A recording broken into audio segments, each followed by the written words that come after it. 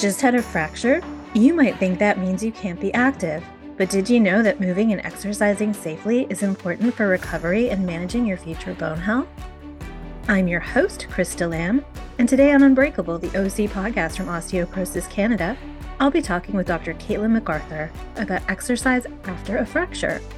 Dr. MacArthur is a physiotherapist and an assistant professor at Dalhousie University. She does research on improving the effectiveness of and access to rehabilitation for people living with chronic health conditions. Welcome to the show, Dr. MacArthur. It is so nice to have you here. Thanks for having me today. I'm really excited to talk about osteoporosis and fractures. Well, I think this is a really interesting topic because I think for a lot of people, they believe that if they've had a fracture, that they can't exercise, that they really have to be careful. So why is it really actually important that they do exercise? So, exercise has a lot of benefits for our bones. It can decrease the risk of future fracture. So we know that if somebody has a fracture, they're way more likely to have a fracture again. So we want to try to prevent that second fracture or third fracture from happening. And we know that exercise is a really great way to do that. Exercise can also help maintain or prevent further bone loss. So with osteoporosis, we know that, we start to lose bone. It's not as strong as it used to be. And so exercise can help prevent that loss from continuing to happen. So that's another really important aspect. It's also just really good for our mental health. We know that exercise, being outside in nature, but also moving our body is really important for our brains and just to keep us happy and in a good mood as well. So, both the physical benefits, but also those emotional and psychological benefits as well. And is it something where you should talk to your doctor first? Because I'm assuming if you're in pain, you might want to make sure that you haven't done something that you've hurt yourself more. So can you tell me a little bit about what the best process might be? Yeah, so if you have had a fracture, the best person to actually go see is an exercise professional. Of course, you want to keep your doctor in the loop as well, but exercise professionals are going to be the ones who can give you really, really individualized, specific advice about what's going to be the best way to keep moving for you. So that would be someone like a physiotherapist. Occupational therapists also have, good training around how to keep moving in your daily life. Or a registered kinesiologist is also going to be a really good place to start. They'll do a really good assessment, figure out where you're at, what your baseline function is, what your pain level's like. They'll take into consideration if you're still experiencing that fracture. They'll be able to modify exercise and movement to make sure it's safe and effective for you. So that's going to be a really important person to be part of your team because they'll be able to get you started.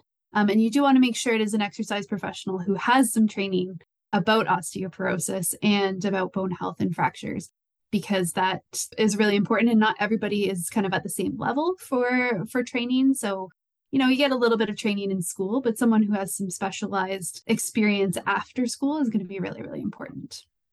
Yeah, and that's something that as you were speaking, I was really thinking about. How do I know if I'm going in to see someone or if I'm just looking for someone online who might be a good option for me? What kind of questions should I ask them about their experience? Yeah, that's a really good question. So there's actually a training program that you can see if the people in your community are trained. It's called BoneFit. And if you actually go to the BoneFit website, which is really easy to remember, it's just bonefit.ca, all one word, all lowercase .ca.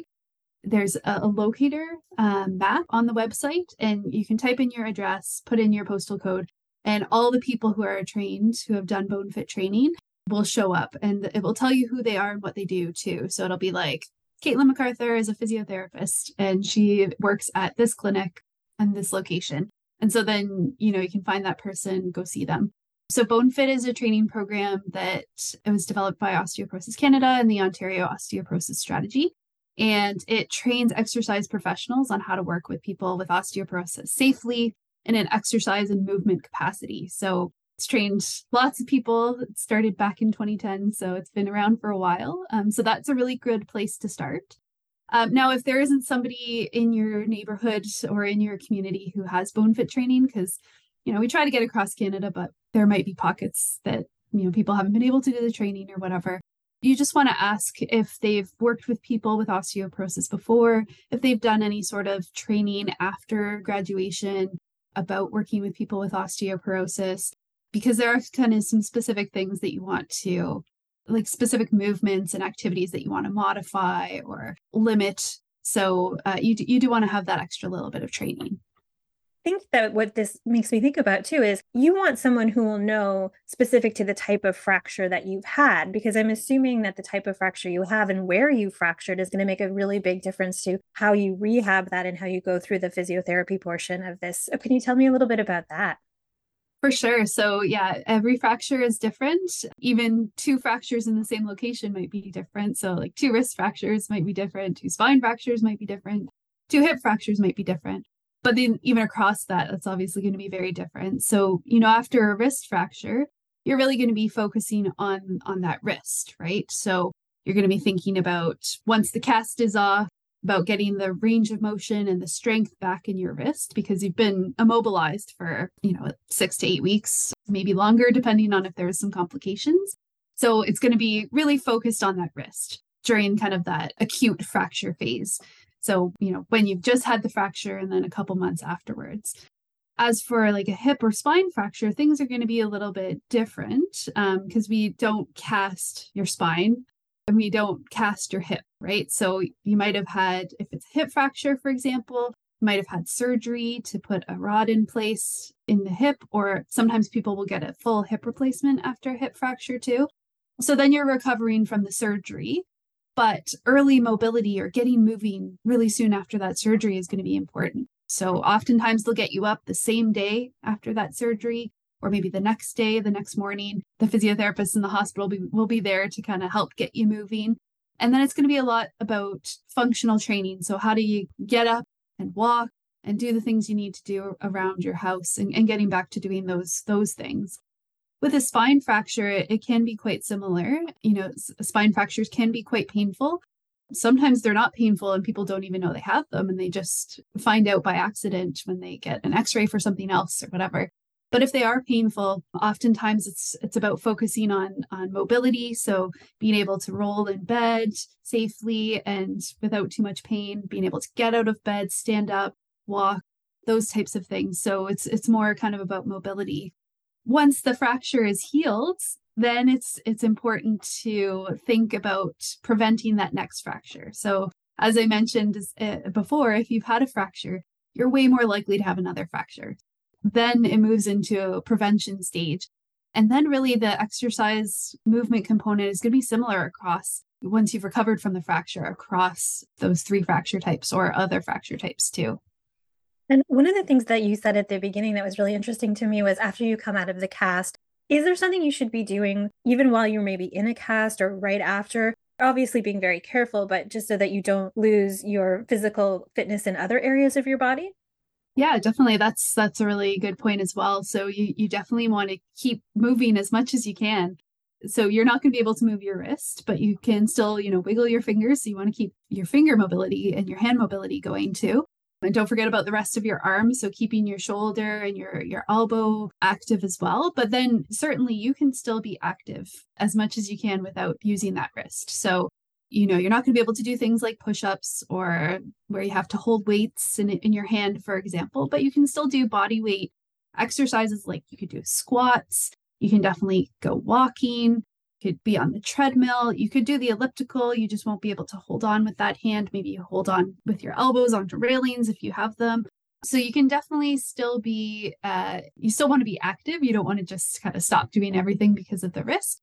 So being as active as you can is going to be important. There'll be certain things you won't be able to do because of that wrist, but there's no reason why you can't continue to do some activities for sure. Yeah, and it would be very different if you had a spinal injury or a spinal fracture or something like that. It would be dependent on what you've hurt. Yeah, definitely. And dependent on you. So like I said, not every fracture is the same. Some spine fractures are quite painful, others are not. So you might not even know you have it, or maybe you know you have it, but it doesn't actually cause you that much pain. And so you might be able to work through a bit more. So it's very individualized. And I would assume too, once you're healed from the fracture, you might start to feel a little nervous about, can I start to go back and do different activities? Once your fracture is healed, can you go back to playing pickleball or being a runner or whatever it was that you were doing previous to the fracture? Or is that something you have to have discussions about?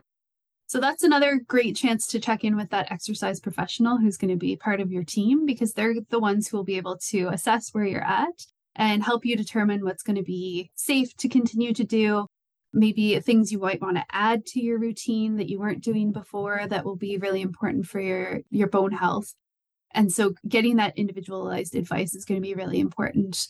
Definitely, we want to keep people as active as possible and get them doing the things that they enjoy doing. So if golf was something you loved to do before, but you've had a hip fracture or a spine fracture or a wrist fracture, we want to try to get you back to doing that. There's just some modifications that might need to be made. So it's going to be really important to get that kind of individualized advice about, where you're at. Did you get back to your baseline after the fracture? What things you need to modify going forward, maybe what things you need to add to your routine. Maybe strength training wasn't something you really did before, but it's something we want to add into that exercise activity routine you have going on. And so getting that individualized advice is going to be really important, because it will really depend on where you're at, what you like to do, what you want to get back to doing. And for someone who's had more than one fracture, because I know this comes up quite a bit, where you start to feel this fear that it's happened once, maybe it's happened more than once. So you start to think, okay, maybe I shouldn't exercise, or maybe I should just, try to be as safe as possible. What would you say to someone who's maybe grappling with a bit of that fear? Yeah, and that fear is completely understandable because, fracture, like I said, I've said it, this is the third time now, fractures often predict having another fracture. So it's totally understandable of that fear of having a fracture, especially if there's been a lot of pain or disability associated with the fracture that you've had before. So it makes sense that you don't want to have to go through that again. But we know that being active can help prevent future fractures in combination with other things too. So of course you want to make sure, you're optimizing your nutrition and your medication and all those other components. But we do know that exercise and movement is really important, and keeping people moving is really important. So the better you're moving, the more confident you feel in your movement, the less likely you are going to be to fracture in the future. So you do want to make sure that you're able to move. So keeping involved in exercise and keeping involved in physical activity, while it might be, frightening, is also going to help you in the future. So make sure you seek out the help that you need to do that safely, and get the advice that you need to do it safely. And really, you want to invest in your health, because that's going to help you prevent that future fracture and, keep you as independent and doing what you like to do as long as possible. And one of the things that this leads me to think about is we've had a few guests who have talked about the importance of weight-bearing exercise and osteoporosis, and how that can really help people with osteoporosis or who are looking to prevent osteoporosis. Can you talk a little bit about weight-bearing exercise and how that may help people? Yeah, definitely. So we know weight-bearing exercise is really, really important, especially to prevent further bone loss and kind of maintain the bone mass that we have. So that would be things like walking, hiking, dancing, those types of movements where we're putting weight and we have that impact with the ground and we're putting weight through and load through our bones. Non-weight bearing exercise would be things like swimming, cycling, those types of things where we don't have the same weight or impact going through our bones. So it's definitely going to be really important to continue to do after a fracture, even while you have a fracture, like we said, depending on where that fracture is. So with a wrist fracture, you can definitely continue to walk if that's something that you did before. So that weight bearing component is really, really important to continue to incorporate. And if it's something that you didn't do a lot of before, it's something that you maybe want to start to increase or add into your routine. So one example is if you do a lot of aquafit or you're a swimmer, that's really great cardio, really good for your heart, getting everything moving. I know that people who have a lot of pain, it can be quite helpful as well, but it's not that same weight bearing for our bones. So maybe instead of going to aquafit like 5 times a week, could you do that maybe 2 times a week? And then the other days you could do some weight bearing. So maybe add in a walking program. Or maybe if you're feeling really good, you could do aquafit and walking, right? So you're still getting the benefit for yourself and you're doing what you like to do, which is maybe the aquafit or the swimming, but then you're also getting that weight bearing for your bones. So yeah, definitely important to continue or maybe even add in more depending on where you're at. think that's a really good point too, because what you like to do often makes exercise a lot more fun. I've had people who've talked about, coming in and doing HIIT exercises, and it always sounds a little intimidating, but at the same time, there can be really fun things to do that are, high intensity exercises. And so how important is it to have fun with this a little bit? Definitely important to have fun and do things you enjoy doing, and try to reach, those recommended guidelines, like doing weight bearing activity, doing strength training, those types of things. But also, you have to have fun, or else it's not going to be something you want to do. Like, no one wants to go to the dentist, or, like no one wants to eat their vegetables, or maybe some people do want to eat their vegetables, but having fun will mean that you're more likely to do it. So, choose things that you do like to do, and then make sure that you're trying to add in those other components as well. So like if strength training is something that you've never done before, you don't really like doing it, we know that it's really important for our bones. Could you do that, a couple times a week? Those other activities that you like to do. Yeah, absolutely. I think that so often we make exercise sound like something that can be a chore. And I've learned over time that you just have to find something that you really, really like doing, and it can become something that you really want to do. So that's why I wanted to bring that up. And as we start to wrap up, I wanted to know if there was anything else that you would like people to know about exercise after they've had a fracture, because I know this is going to be a very popular topic. So I think along the lines of doing things you like to do, sometimes they may be perceived as risky activities or things you should stop doing once you have osteoporosis, or maybe someone's told you that, oh, you should definitely, you can't golf anymore, or you can't play pickleball, or you can't do martial arts or whatever. And again, I'll come back to getting that individualized advice, because that may not be true for your particular situation. So it's going to depend on where you had your fracture, how you had your fracture, where you're at now with your function. Are you able to modify some of those activities? So, you might still be able to play golf, but you have to modify how you're doing it. So maybe you don't play a full round of golf. Maybe you modify your swing. Maybe you modify how you're picking up your ball each time. So there's lots of ways that you can continue to be active. And while, maybe what you like to do is perceived as something a bit riskier, get that individualized advice on how you could continue to be able to do it, but with some modifications. So, somebody who has training will be able to give you that advice. I used to give people advice about, I had somebody who loved doing drumming. They were in a drumming circle. And so we talked a lot about how they were going to carry their drum on their back, because they were worried about, is that safe to do? And then how are they going to sit while they're drumming? And that's quite a physical activity to be drumming. So, there's ways to modify what you like to do. And we want to keep you doing stuff. We don't want to tell you, no, you can't do those things anymore. So get that individualized advice about the things that you want to keep doing. That is really, really good advice. And I really, really appreciate it. And I wondered if you could tell us again, what was the website that you mentioned in case anyone missed it at the very beginning? Sure. So it's BoneFit. So www.bonefit.ca. Fantastic. Well, thank you so much for joining us today. I know that people will be really excited to hear this episode. Great. Thanks for having me. It was lots of fun to talk about exercise and physical activity and osteoporosis. Wonderful. Thank you so much to Dr. MacArthur for joining us today. I'm Krista Lamb, and you've been listening to Unbreakable, the OC podcast from Osteoporosis Canada. Today, I've been speaking with Dr. Caitlin MacArthur about exercise after a fracture. If you'd like more information on osteoporosis, visit our website at osteoporosis.ca. If you have questions or comments about this topic or about our podcast, reach out to us on our website or via social media. You can follow us on Instagram and Facebook. Enjoying the show?